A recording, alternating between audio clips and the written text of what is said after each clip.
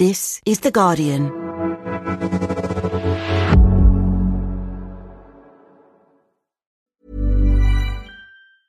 Wünschst du dir, dass dein Lieblingsnachrichtenpodcast nicht mehr durch Werbung unterbrochen wird? Gute Neuigkeiten. Werbefreies Hören bei Amazon Music ist in deiner Prime-Mitgliedschaft enthalten. Gehe einfach zu amazon.de/Nachrichtenpodcasts, um immer auf dem neuesten Stand zu bleiben. Genieße als Prime-Mitglied tausende Acast-Podcasts ohne Werbung. Einige Podcasts enthalten möglicherweise Werbung.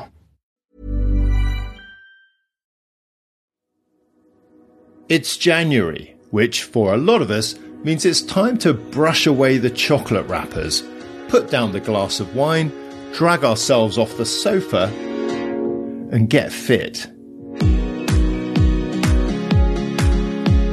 But if you're starting out on your fitness journey this year, you might be wondering where to begin. So today we're asking, what are the best ways to get active and make it stick? How should we be changing our exercise routines as we get older? And can just 3 minutes a day make a difference? I'm The Guardian's science editor, Ian Sample, and this is Science Weekly.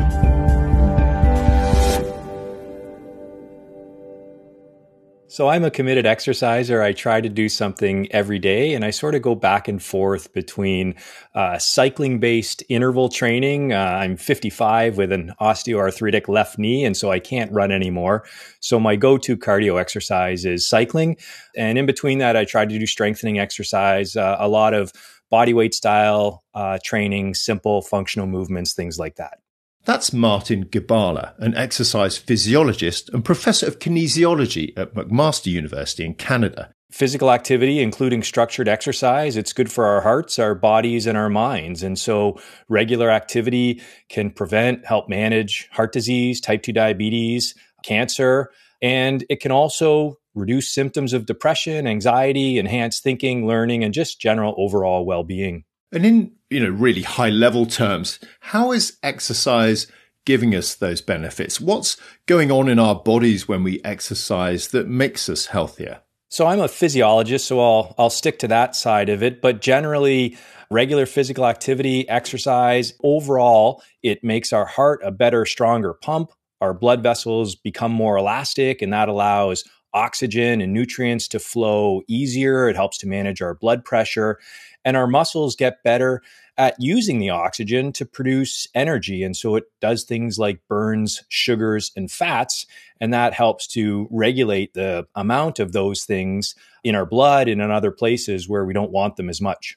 The current received wisdom seems to be that we should all be getting 150 minutes of moderately vigorous activity a week, or 75 minutes of vigorous activity and 2 muscle strengthening exercises.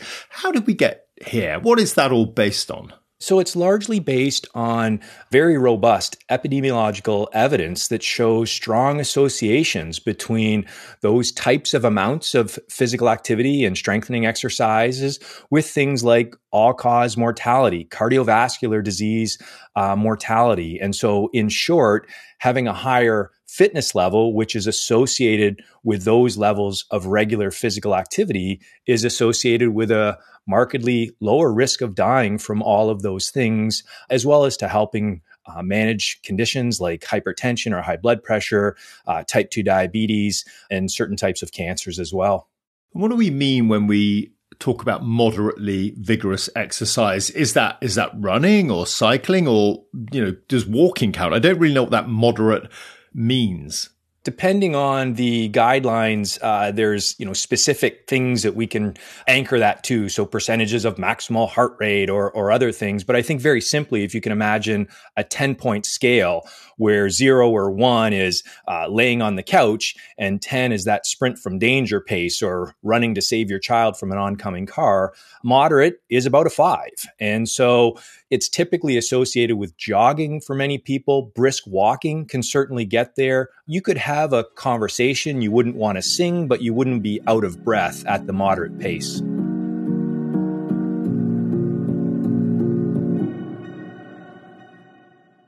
So we've heard what the guidelines are broadly telling us that we should all be doing each week. But I want to get into some of the complexities because more recently we've come to understand more about the benefits of short bursts of activity. Now, you wrote this book called The 1 Minute Workout. What got you interested in studying these short bursts of intense exercise or interval training? Yeah, really two things. It was a personal and professional interest. When I first started my career at McMaster University, I was a busy young professor. I had a working spouse. We had 2 young children. And quite ironically, for a professor of exercise physiology, I found myself with quite limited time. And so I was interested in this idea of short burst exercise and how it might benefit my own physical and mental health. And that dovetailed with a professional interest. For a long time, I've taught a senior course called the Integrative Physiology of Human Performance, and many of my students were interested in the training regimes of elite athletes. And many elite endurance runners, going back to the turn of the last century, middle distance Olympians were using short, hard sprints as a way to enhance their aerobic performance. And so I would ask my students, what is it about these short sprints that benefits aerobic type activity? I was just going to ask you the same question, Martin. I mean, what is it about that kind of training that does seem to benefit us? And is it our overall health or sort of cardiovascular health in particular? I would say it's overall health, but definitely there's something to vigorous intensity exercise. And, there is evidence that if we make an apples to apples comparison, so a given dose of vigorous intensity exercise versus moderate exercise, there's some evidence to suggest that the improvements in cardiorespiratory fitness, so that's the idea of cardio health, can be better or more pronounced with the higher intensity.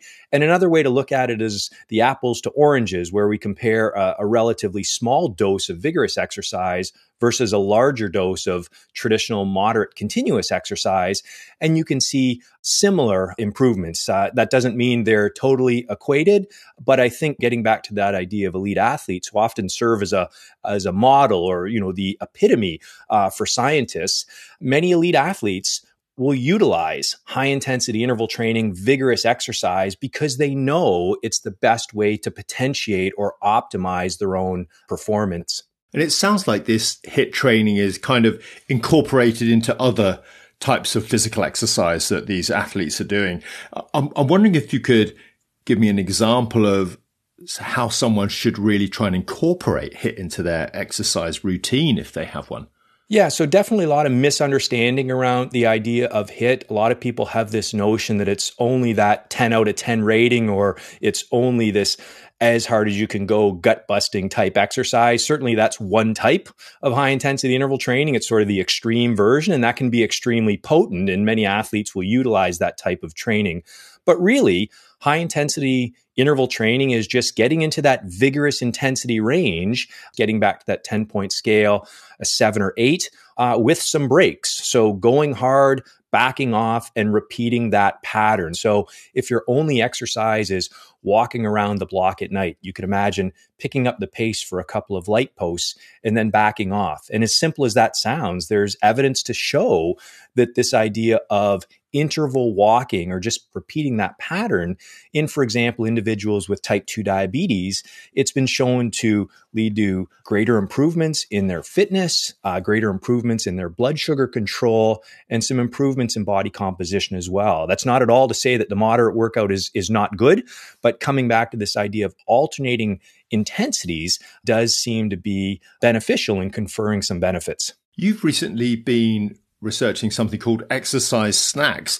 What are those, and are they different to HIIT? They're a type of HIIT. So we define exercise snacks as vigorous exercise lasting 1 minute or less. And so you can imagine I'm standing as we're having this interview right now. I could sort of run on the spot for a minute. I could drop down and do a set of burpees or air squats. I could take the stairs. And you're right, we've been starting to do some research in our laboratory, some collaborators at the University of British Columbia, showing at least in small scale, what we call proof of concept type studies. If people do this type of exercise snack regime, even a few times a week for 6 weeks, it can seemingly move the needle in terms of their fitness and their health.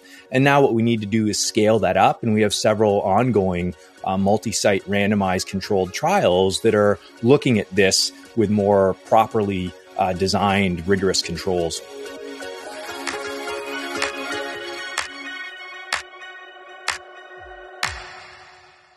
Another complexity around exercise is that we're all different. I mean, we all have different bodies, we have different sort of metabolic rates, different genetics and so on. Do different people benefit from different exercises depending on their sort of personal makeup? And, can exercise be sensibly personalized? Definitely our biology is different and people respond very differently to exercise. And so if we took 100 people and put them on any exercise routine, some are going to thrive, some are going to wither, or they're not going to change very much at all. And so I think the message from that is vary it up. So ideally, you do something that you like and enjoy because you're more likely to stick with it over the long term. But ideally, you vary up your types of exercise, your intensities. It's a bit like investing. You can have a very hot stock pick and it might do very well, but most of us are probably better off spreading the risk. And definitely when it comes to exercise, we can't definitively predict how we're going to respond to certain types of exercise, although there's efforts out there to try and advance this area of the field. Do we need to exercise differently as we get older? Yeah, it's a really good question. And so I think there's two ways to answer that. One is if we go back to the physical activity guidelines, generally the recommendations for older individuals, here we're talking 65 and older, are not that different from what we see for adults aged 18 to 64, for example. And so the answer there is no. Moderate to vigorous physical activity, aerobic style physical activity is still recommended. Strengthening exercises are still recommended, reducing our sedentary time. But I think we have to recognize that as people get older, they start to develop different conditions. I referenced my own osteoarthritis. And so the types of exercise that I might be doing as I move into later middle age are different. Definitely starting out with moderate before we move into vigorous type exercise to sort of get a base level of activity. These are all just, generally recommended good practices.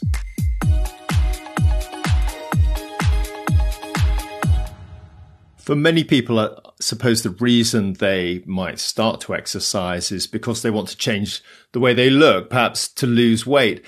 How important is weight loss as a sign that we're exercising effectively? I mean, and are there signs that we're getting enough and the right kinds of exercise? Yeah, I don't think body weight or body composition is your best metric. Clearly, exercise, regular physical activity can be very important in weight management efforts, but generally, nutrition is the primary driver there. And so I think we should think about exercise, physical activity as the primary regulator of our fitness and our cardiovascular health and our muscle strength. And, nutrition is the primary driver of body weight and weight management. And so I think if people are focusing on the number on the scale, that can be quite demotivating because the number may not change very much at all, even though their fitness might change quite dramatically. And so in short, I think, do you just feel better as you're going about through the day can be, good indicators of if your fitness is improving or not over time. So let's say we all manage to get an exercise routine established. What do we know about what makes us stick to it? Because everyone has good intentions in January, but they just often don't last. Yeah. And, that's another $1 million question, isn't it? And if we had the answer to that, but I think things that we've talked about a little bit. So, starting small, maybe just getting out of your comfort zone, definitely maybe engaging a partner in exercise. So someone is going to keep you committed, but I think generally not, setting these unattainable goals. So if we think of sort of the exercise or physical activity haiku, it could be do what you enjoy. Consistency is the key. And everything counts. And so if you can, consider that, that's not a bad mantra. One of the reasons that high intensity interval training is so, many people are interested in is this idea of efficiency, because they find this idea of, oh my goodness, 150 minutes a week, 2.5 hours, that's quite daunting. And so I think a key message is all activity counts. And maybe the last stat I could leave you with, I was engaged in some research that was led out of the University of Sydney that was looking at the idea of vigorous, intermittent physical activity spread through the day. So these are people who identified as non-exercisers, but they were just engaging in some vigorous physical activity. You can imagine as they were walking to the subway or the bus stop, or maybe carrying their backpack up a flight of stairs. Those are examples of this type of activity. And even if they engaged in that activity for 3 or 4 minutes a day, it was associated with marked reductions in their risk of dying from all causes, and even a larger reduction in cardiovascular disease mortality. So I think it's a striking example of how small amounts do really matter.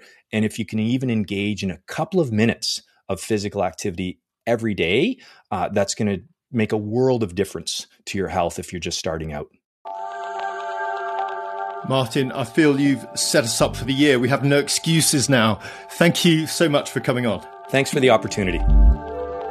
Many thanks again to Professor Martin Gibala.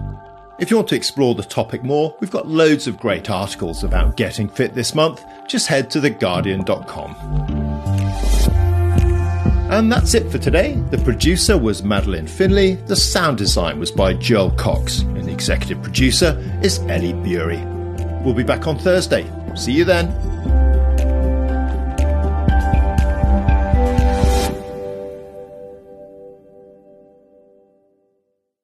This is The Guardian.